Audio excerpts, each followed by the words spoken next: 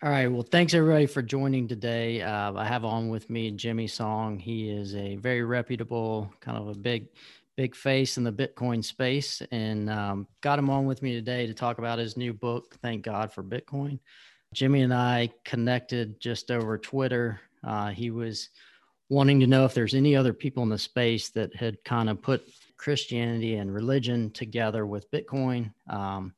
He's kind of seeing a void there from two cultures that are sort of similar, and would like to connect the two. So, Jimmy, why don't you tell us a little bit about yourself, a little bit more about the book, and then we'll kind of go from there.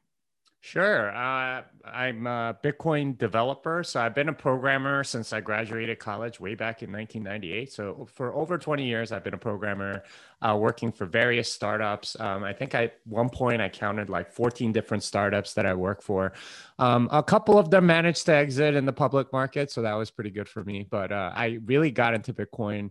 Well, I first got into Bitcoin in 2011, which is 10 years ago today, actually. It was the first time I ever heard about it. It was a story on Slashdot, literally February 10th, 2011. That was the first day I heard about Bitcoin. So it's kind of a significant anniversary for me. But I didn't really get into it until 2013. And at that point, I started contributing to some open source projects on Bitcoin. I've worked for several Bitcoin companies. And a few years ago, I went off on my own to teach programmers about Bitcoin. So that's the background that I come from. I'm definitely a coder, but I've also been a Christian all my life. And one of the things that I've noticed about the Bitcoin space as I was going around to various conferences and speaking and things like that is that there is a natural curiosity by a lot of Bitcoiners about Christianity. And I attribute this to a lot of people starting to ask questions about money, which is what you more or less do once you get into Bitcoin. What the heck is money? Why does it exist? And all that stuff. And they realize pretty soon after getting into Bitcoin that they've been lied to about money, or they didn't really think enough about money, or that they're completely ignorant of money. And they start thinking about that, about other areas of their life. And of course, our eternal purpose and why we are here and things like that are very much in the realm of things that people want to, think about a little more and not just believe what other people tell. This something that I noticed, and I also noted all of the different Christian people that I would meet during these conferences and make a note of it. And before this pandemic, I was at a conference a little over a year ago, maybe a year and a half ago, where I was at a conference, and I met up with this guy, George McHale, who's one of the co-authors of the book. And we started talking about Bitcoin, but then we quickly moved on to Christianity. And he was talking about, what the space was like, with people, like, are they, for Christianity? Are they very hostile against it? And I was just sort of giving him the lowdown that I just gave you.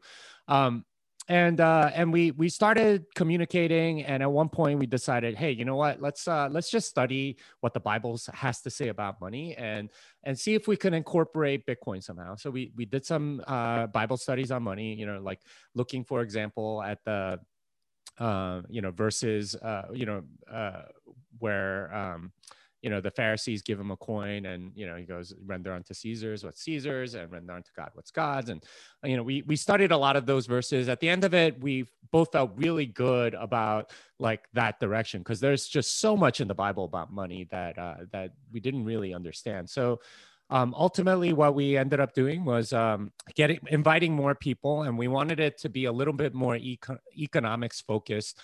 So we read two books by Christian authors that went into money production, not about like stewardship with money, which obviously is a big topic. And, I know there's probably a lot of Dave Ramsey fans and so on, but more about the actual money production. So we read and discussed two books in that sort of book club / Bible study. It was The Ethics of Money Production by Jörg Guido Halsman, and Honest Money by Gary North, both of whom are Christians, and they, bring a lot of the Bible into both of them and talk about the ethics of it. And at the end of it, we liked both books very much and have the utmost respect for both authors, but they were written before Bitcoin, and we wanted to give a different perspective and just show what Bitcoin is with respect to all of that, and not have this sort of depressing ending that both of them had, which was, hey, we need to get back on the gold standard and push politically for that. Instead, we have a very different message, and thank God for Bitcoin, which is that you can opt out of the current monetary system by going to Bitcoin, which is a much more ethical money. So that's a not so short way of describing what I do and what this book's about. No, that's good. That's good. So takeaway there. So now we're going to have life before Bitcoin and life after Bitcoin as phase two of the evolution of the world, right? So one interesting thing you said there, I'm with Archetype Wealth. Our mission is to align people's purpose with their money. And so you kind of said that it sounds like you're coming across the same conversation points in the Bitcoin community, which drove the book, Thank God for Bitcoin. So how do we have this conversation of faith in this environment, in your case, developing Bitcoin, building on the Bitcoin network, all that sort of thing? And then it just so happens the last couple of years, you know, things are going crazy in the political world, things are going crazy in the monetary system. And so people, as you said, are starting to ask a lot of questions. So how's that gone from that point? Because we face the same thing. How can we talk about faith and money together without potentially, you know, making somebody feel uncomfortable, clients or prospects, but also bring those principles? I think the Bible writes about money 2,200 times or over 2,200 times. So the plan is there for us all, there for the taking. And so we're trying to implement that into our process. And so it's been pretty successful, and, you know, it makes meetings go well, and it helps people to start to question where and how they're living, spending their money. How's that looked from your side on kind of the development side, and maybe this group of people that maybe they're aware of the faith side of it, but aren't, you know, has it been pretty receptive, or is it just kind of in the Bible study group? What's that looked like? Yeah. So one of the things I realized after sort of, you know, talking about this book is that there's a lot of Christians, just period. And this is something that as Christians, we tend to underestimate a lot is, oh, you know, everyone must be atheist or something like that. But, you know, like all over the world, there's lots of Christians, a lot of people seeking, a lot of people asking questions. Most people tend to be kind of shy about it, which I find as very tragic because, you know, Jesus told us to be bold and to be courageous in what we do and to proclaim the gospel. But unfortunately, a lot of people have been, I don't know, conditioned by the world to think that they'll get attacked instantly if they proclaim Jesus Christ or whatever. And this is something that I've learned over Twitter is, you know, if you put out a tweet that even suggests that you follow Christ's teachings, you know, you get like 4 or 5 atheist trolls that will just come after you, right? Like this is something that happens. But there's a lot of people that aren't doing that too. And there's a ton of that, you know, there's a lot of Christians that do agree with you and will like your tweet and whatever. But there's also a lot of atheists and agnostics that actually want to hear your perspective. I would call them like seekers, people that are genuinely wanting to know, and they're actually glad to have that resource. So if anything, the encouragement I would give to everyone listening to this podcast is be open about your faith. And you will get attacked, but you know, our Lord tells us that, you know, you should rejoice and be glad because great is your reward in heaven. And you know, if you are attacked, you're making bank upstairs, and that's you know, to use a monetary metaphor, you're going to be really rich up there instead of just here. You'll have access to a lot of resources because in a sense, you're doing something good for the kingdom, and that's how God rewards you. So I found, for example, like, you know, I was at the Dallas BitBlock Boom conference, and this is when, you know, I was giving a talk, and it was based off of the book, but the talk was the moral case for Bitcoin. And, you know, I tried to keep a lot of the Christian stuff explicitly out of it. But, you know, I did talk about natural law and, you know, individual rights and all of that stuff. And at the end, you know, somebody just asked me a question, just kind of straight up and said, okay, why do you think we should believe that, you know, natural rights exist? Like what's your personal reason for that? Is it because, you know, it's just convenient and you can really not have, like society wouldn't function any other way, or is it something else? And I was like, Well, it's very simple. The reason why I believe we have natural rights is because I believe I'm a Christian and I believe that God gave these to us, and that's the most rational explanation for me. And actually, the room clapped right after I said that. They were like, "Oh, okay, there's something going on here." And after I gave that talk, I went, I just sort of mentioned at the end, if you're interested in this, I am writing a book with a bunch of other people, and I was, about this topic.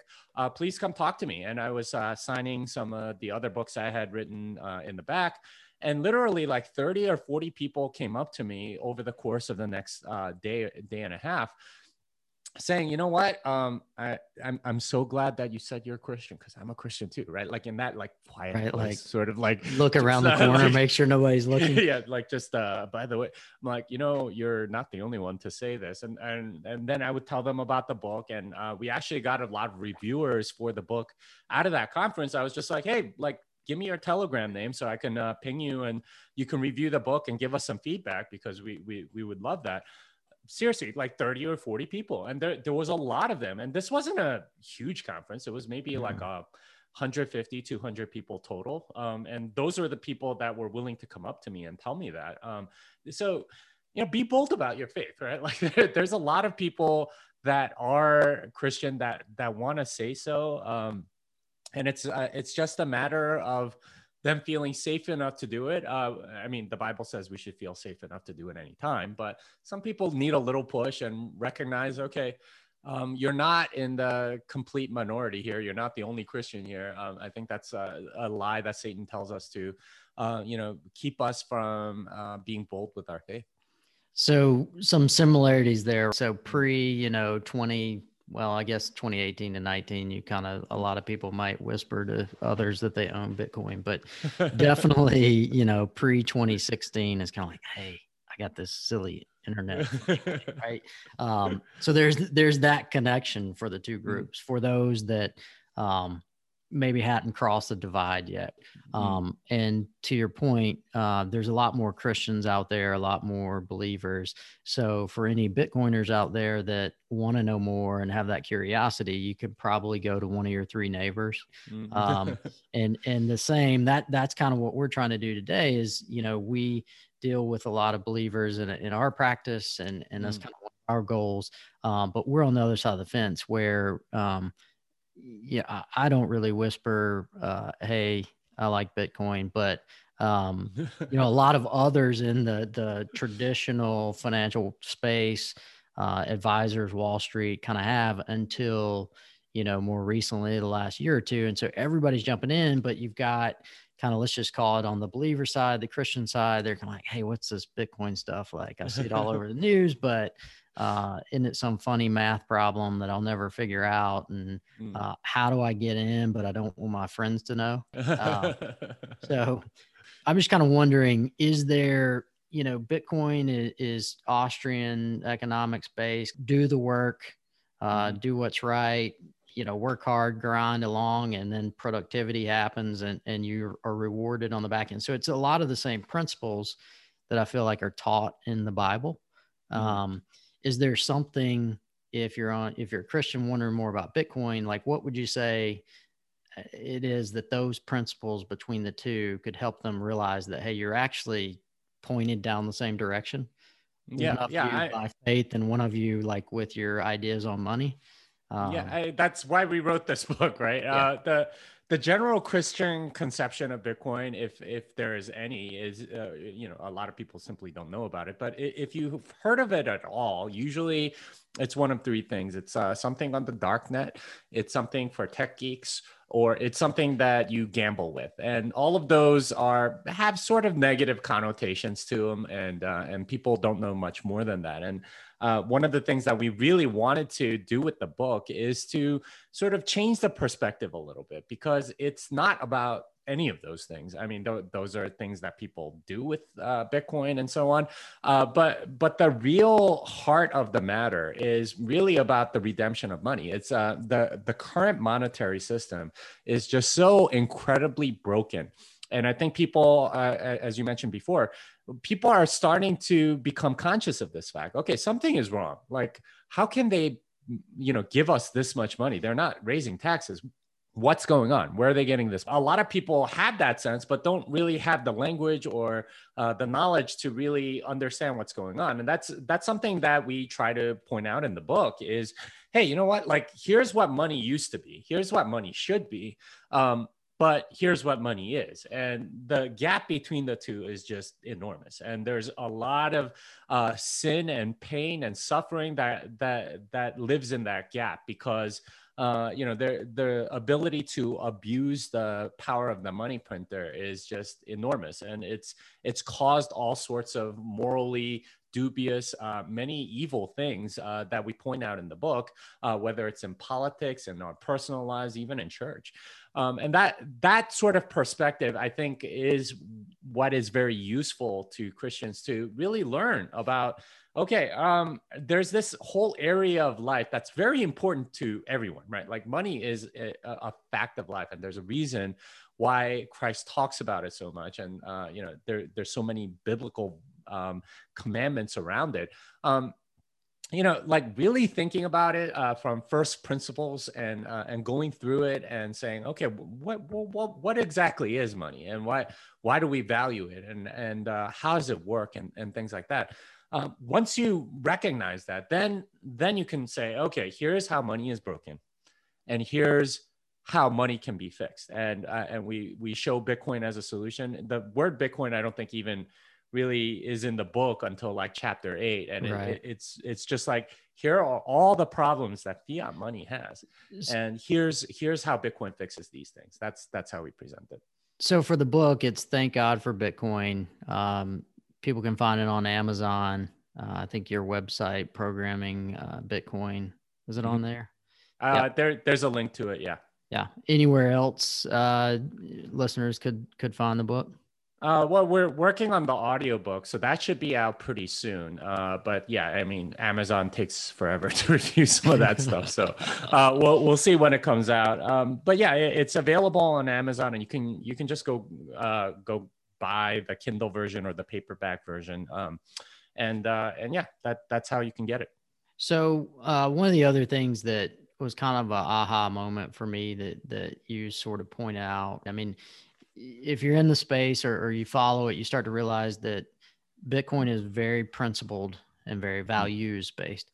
The Bible is very principled and very values based. And so Bitcoin has the BIP process where guys like you, however you guys meet or whatever, through GitHub or all these other places, you decide on, hey, it would be great if it could do this. And then it gets agreed upon and consensus put in to develop a better money.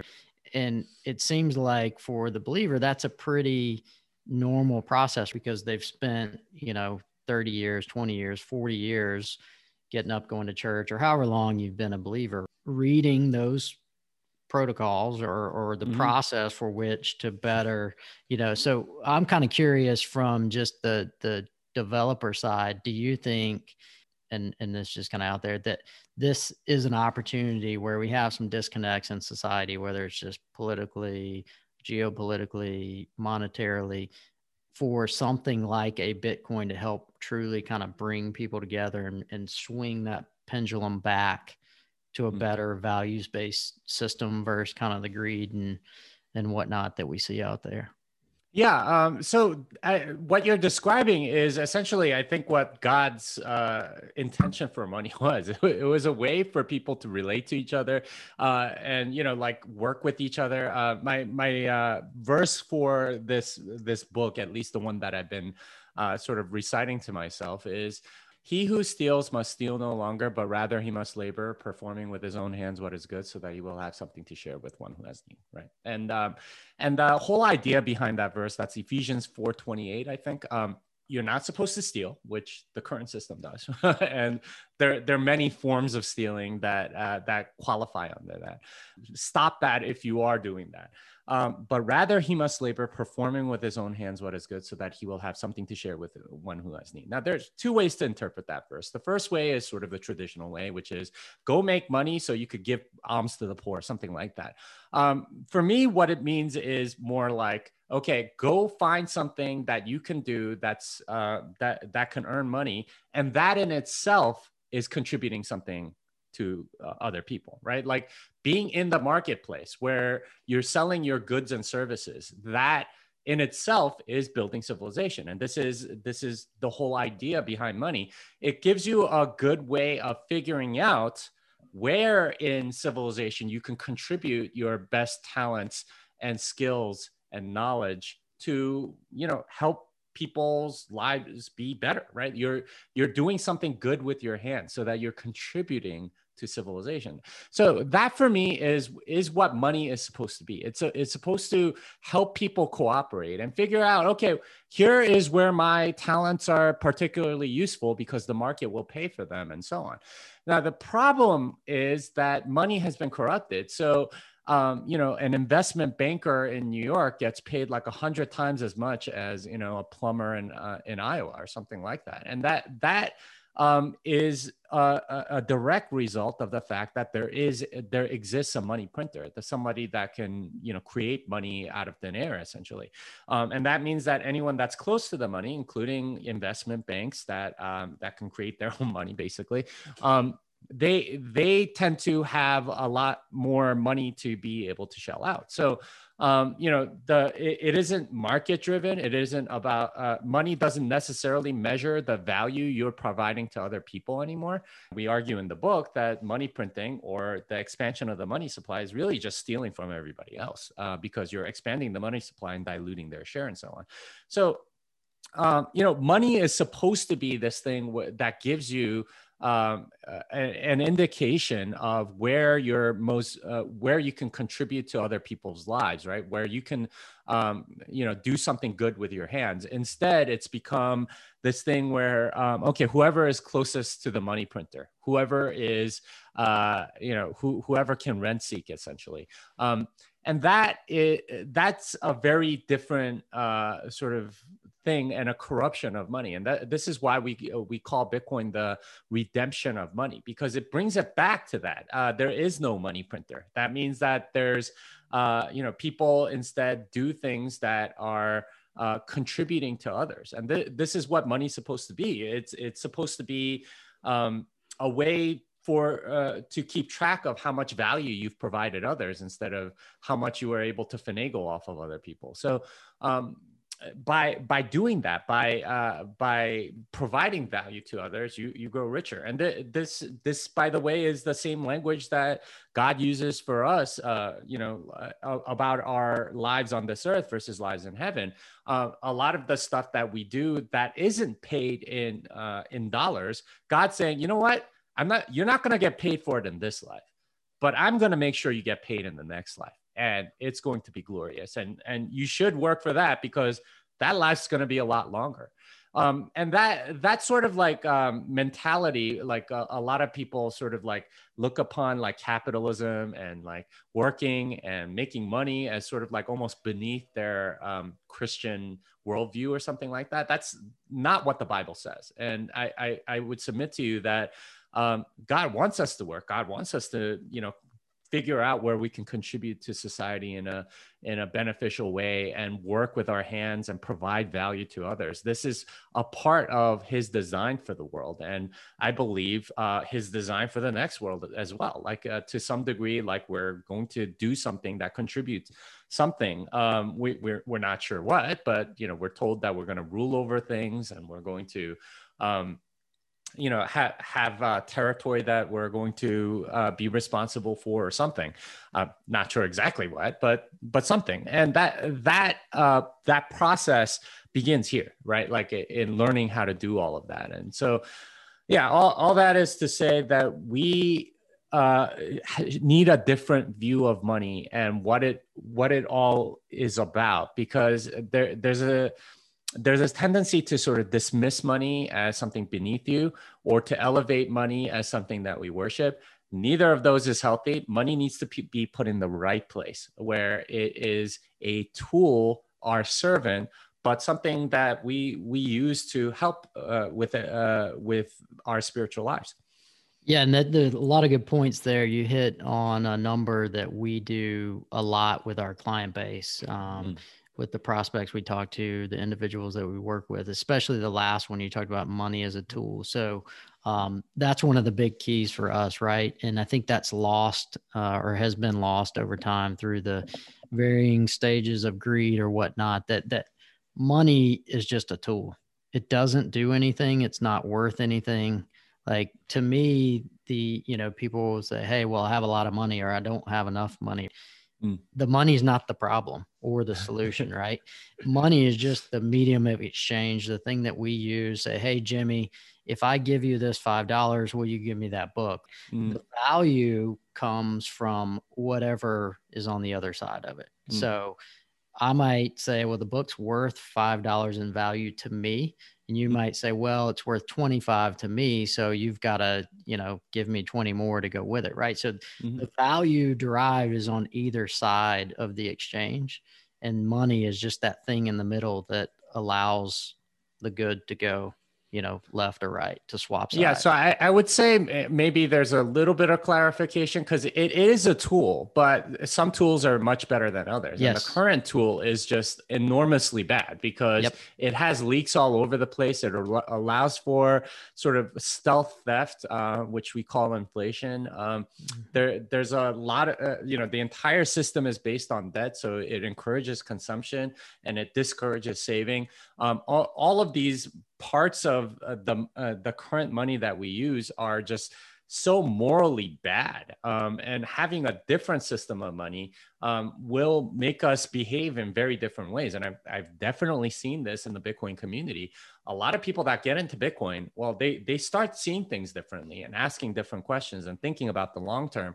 I can't tell you how many people in Bitcoin that I've met that want lots and lots of kids. This is not a normal thing with any other group, right? Like this, maybe Christians, but generally their main concern is two and done, right? Yeah. It's like, all right, I have a boy and a girl, I'm done, right? Like that seems to be sort of the mentality of the world. But, like among Bitcoiners, there's a lot of people that have, more than 4 kids or something like that. And that's not uncommon, or at least desire to do it because they realize like, okay, like I need to think much more long-term than this life. Right. And that's the main thing about money that we really need to really internalize. Right. And that's where, from a tool perspective, like we use it and kind of coach on money as a tool. So you might have a lot. Okay. Well, that means you can be more productive investing in 7 different ventures, investing in yourself, in your kids, in your legacy, your family, your steward, being the steward of that money. What you do with it is what makes the difference. And so we help a lot of clients give away money. So they're not just, hey, I've built $10 million, this nest egg, and so I'm gonna kind of piece it to the beaches and sit there. No, it's like, hey, you've produced enough, used your skills that you were provided by God to take advantage of the things, the opportunities that have been provided for you. Therefore, you've accumulated this much more money in a worldly sense. So how do you turn around and use it as a tool to give back to your community and those around you? So that's a lot of what we focus on, which is kind of odd. Financial advisors aren't supposed to be helping people give away money, right? We're supposed to be, telling them to hoard it. So there's some interesting things there that I think it sounds like both sides sort of understand. And maybe your book is what helps connect more of the two sides. Yeah, absolutely. And there's something about thinking about the long term that isn't encouraged by the current monetary system. So one of the things that we point out is that, if you're in debt, that's a lot of pressure, right? Because you're always thinking about the money that you need to pay back. In a sense, like if you're, there's a verse in Proverbs, debtor is servant to the lender. And this is true at like every level. And if you have a big mortgage, well, that's, it's hard to think past that or look past that or think about like sort of the generations beyond you and or your eternal life in heaven. These are not things that naturally come when you're essentially enslaved to the money. And this is one of the things that we point out in the book is, like a debt-based system is basically you consume first because you can get whatever you want by getting into debt and then you're enslaved for the next 30 years. The alternative is to save and then get the thing at the end. I mean, you don't need to be a parent to figure out, okay, saving and then getting what you want is a lot better for your character than getting what you want and then being enslaved for a while. Like the former makes you a better person, the latter just makes you embittered, and that's not a good thing. And this mentality shift to saving is what we in Bitcoin call like low time preference behavior, Yep. Which the Bible, I think, just calls like patience or prudence or something like that, where you're planning for the future instead of just doing what you want now. That's really encouraged by the current monetary system with the system of debt. I think that's a big point where the two sides definitely could connect, because the Bible's definitely a low time preference. When I was reading the Bitcoin Standard, which ironically wasn't really all that much about Bitcoin, but it was the title, right? That was very evident as a believer. I'm like, well, no wonder I like and understand and get Bitcoin, because it's engraved in my life, and it just kind of uncovers, if you have faith and are a believer, what was already there, right? It just wasn't in our modern money or what causes a lot of people to make modern day choices, because that's geared more towards instant gratification. So on that note, Bitcoin and any money, in my opinion, US dollar, if you want to talk about that, faith is really what backs it in today's world. So Bitcoin has this huge faithful community that has fought all these battles for a decade, 12 years now. Christianity, same thing. Thousands of years of fighting these battles. And, as you talked about early on, kind of, hey, don't tell anybody, but I'm a Christian. Hey, don't tell anybody, but I'm a Bitcoiner. Like, is there something there that could really gel? I mean, obviously your book calls it out. Maybe just as readership goes up and launches happen, maybe that's it. Is there anything else out there, being somebody in both communities, that you see that could help drive it? And what part of that faith do you think has helped? I mean, I think we know from a believer side what that's helped, but from a Bitcoin and monetary side, how much do you think that's played in the faith part? Yeah. So I don't know if faith is the right word here, but I mean, I think it's included in there, but it's this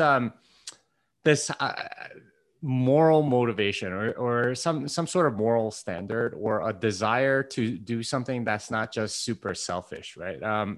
And that, I think, is at the heart of both, because in a sense, if you really need to believe in something, it can't be just, okay, I'm just going to be better, or I'm just going to be better off than these other people, or something like that. It's not satisfactory. It doesn't fulfill the soul. And I think if you ask any Christian, they would tell you the same thing. It's not just about my contentment. It is much more than that. And it's about eternal life. It's about a purpose that's beyond yourself. And Bitcoin has a similar thing like that, in the sense that for a lot of the people that are in it, you might get in because the number's going up, right? Oh, it's now $45,000. It was 10,000 not too long ago. Hey, I've made money, and there's plenty of people that do come for that and stay for that. Don't get me wrong. But the thing that really drives the community, the people that are really at the heart of the community, they actually believe in it. They believe it to be a good for civilization, good for society. And a lot of that takes its cue from sort of Austrian economics and learning about what drives civilization, what makes civilization better, and things like that. And one of the things that Austrian economics has pointed out is that our current civilization is actually not doing that well, right? I heard this one thought that was a little bit scary. What if, like, 1969, we land a man on the moon? What if that was the height of our civilization? You think about it and you're like, yeah, what have we done since then? Okay, we have Google and Facebook. Like, has humanity really expanded? Right? It's entirely possible Has social that was media the really peak. improved our life. Yeah, yeah, and like our currency is not backed by gold anymore, and like everything's just sort of like turned inward, and you know, the entirety of society seems like narcissistic and so on. Bitcoin is in that sense, you know, similar to Christianity in that it's sort of a reset of your point of view from Mm-hmm. like pointing entirely inward to what satisfies us to something outside, right? Like something about civilization. And, you know, like for Bitcoiners, money matters quite a bit. And the incentives that it makes matters quite a bit. And changing those and bringing sound money to the world is a justice issue. There are numerous ways in which the current system is just horribly corrupt and horribly unjust. And Bitcoin is a much fairer money. And that's what we want to bring to the world in the same way that Christians do. So on that note, from a programmatic standpoint, we'll just kind of you don't have to get technical, but more technical question, right? In a world of data, in a world that's security is primary focus, connectivity, machine to machine, all this stuff that's drastically different than in 1913, right? When the Fed was set up, and 1862, when the first dollar was, issued. How does Bitcoin as money from a programmatic standpoint, the stuff you work on, how does that help us make our life better, easier, maybe more productive, given that it kind of relies on data connectivity, security, all that sort of stuff?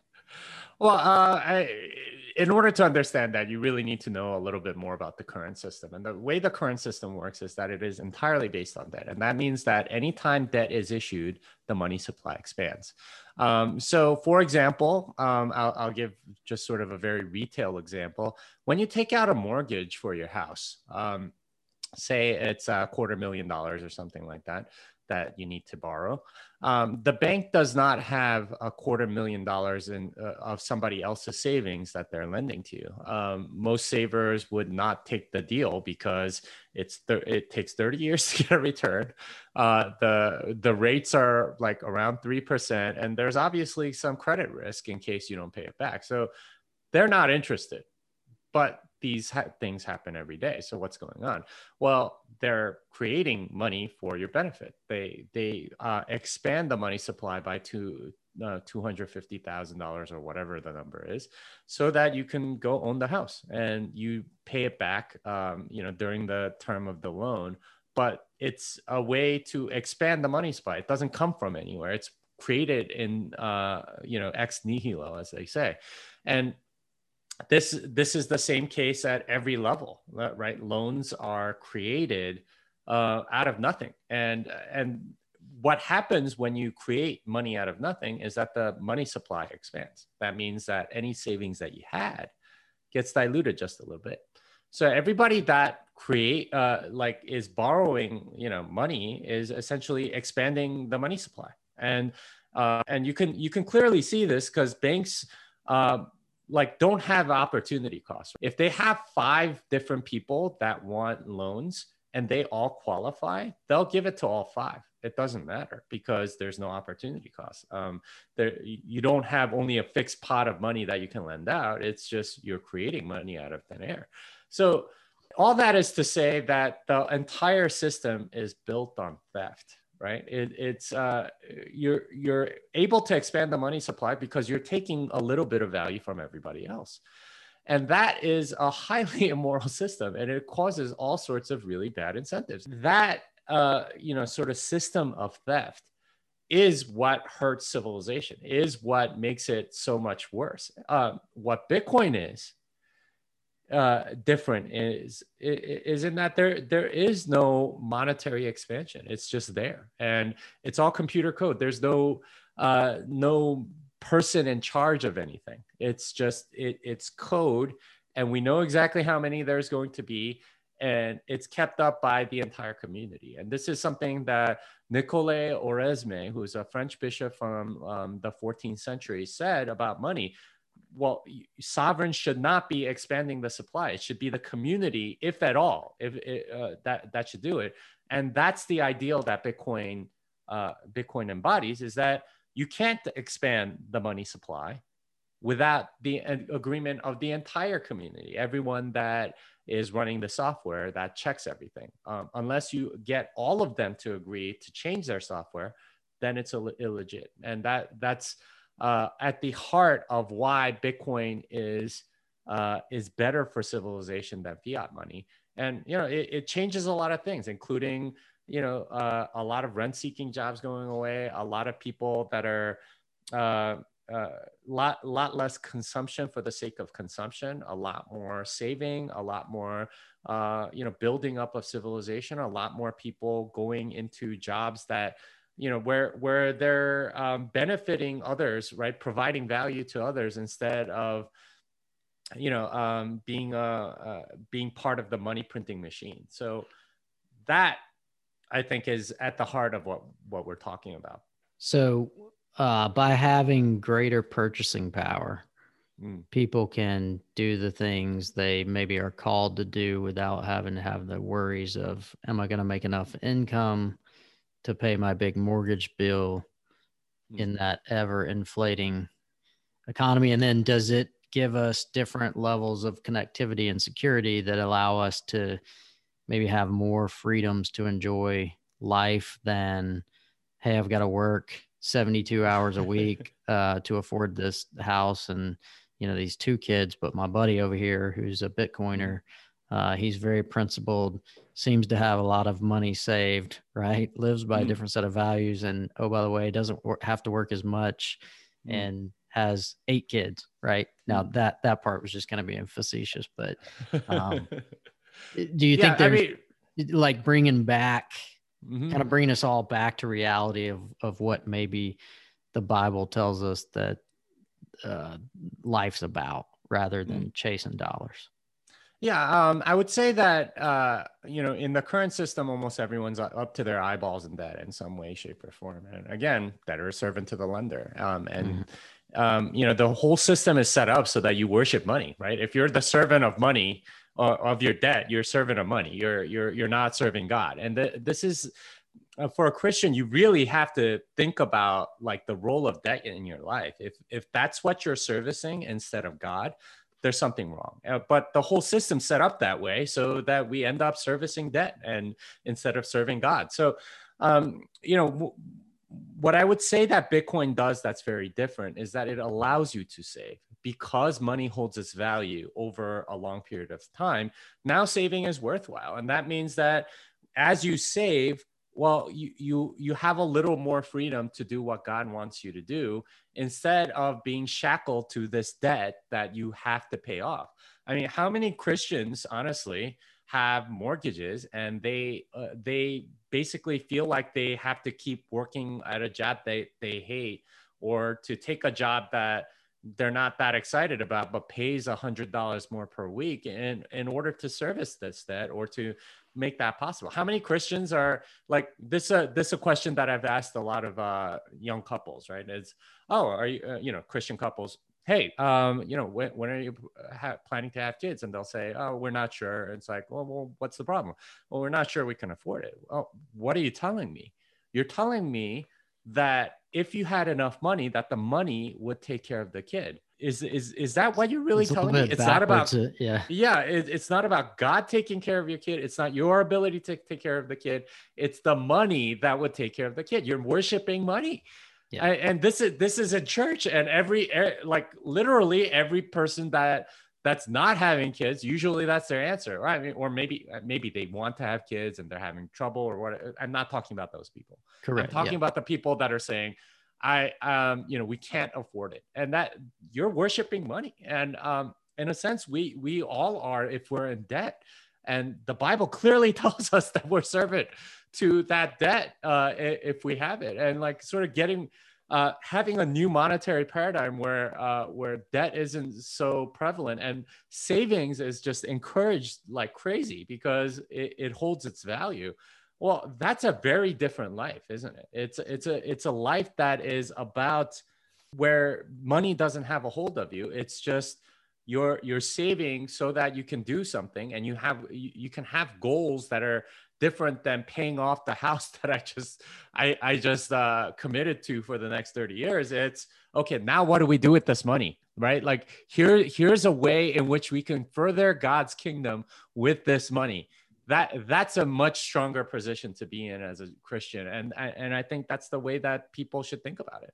So one point there, as I mentioned, generosity is a thing that we focus on a lot with our client base, the people we talk to, work with. So am I hearing that maybe as more Bitcoiners kind of get indoctrinated or learn more about the faith and becoming religious, that maybe there's a good opportunity that they have, some of these whales have big piles of Bitcoin that they can, donate out to society or help their communities? Is that anything that you come across and see? I think Anthony Pompliano did a giving fund. I think you could put more in Bitcoin, but targeting, is there an opportunity out there for those big whales that have big stacks to potentially help also reverse the system, not just by buying Bitcoin and having a better savings vehicle, but distributing that to help those, just in the example of, hey, the family can't afford, quote unquote, afford to have children, right? Or impoverished communities or whatnot, use some of those funds to. Do you see that come up at all, or is it strictly just price go up? No, I mean, there's plenty of organizations that give in terms of Bitcoin. And, I mean, there was a Pineapple Fund a few years ago that it was like in the thousands of Bitcoin, and they gave out grants to all sorts of organizations. There's an organization called BitGive. There's a lot of nonprofits that do stuff like that. But I honestly, I get a little bit like, I don't know, uncomfortable about that sort of thing. In a sense, because a lot of projects sort of use charity as a way to whitewash their project. Right? Like, yeah. You definitely got to like look under the hood and make sure there's that faith word that comes into play. Yeah. Like I said about that verse, right? Working with his own hands to provide something good. It's good to others, but in a sense, like,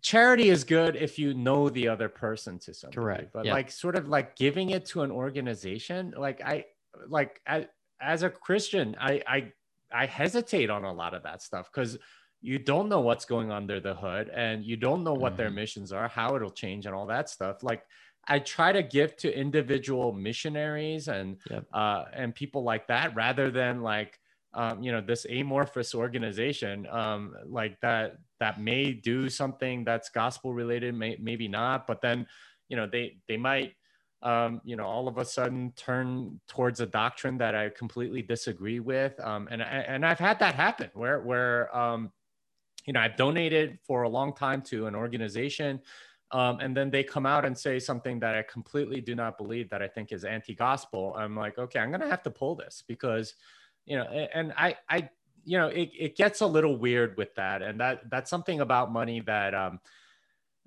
like, you can't just, you have to be wise with your money. And that's something that I think Bitcoin encourages.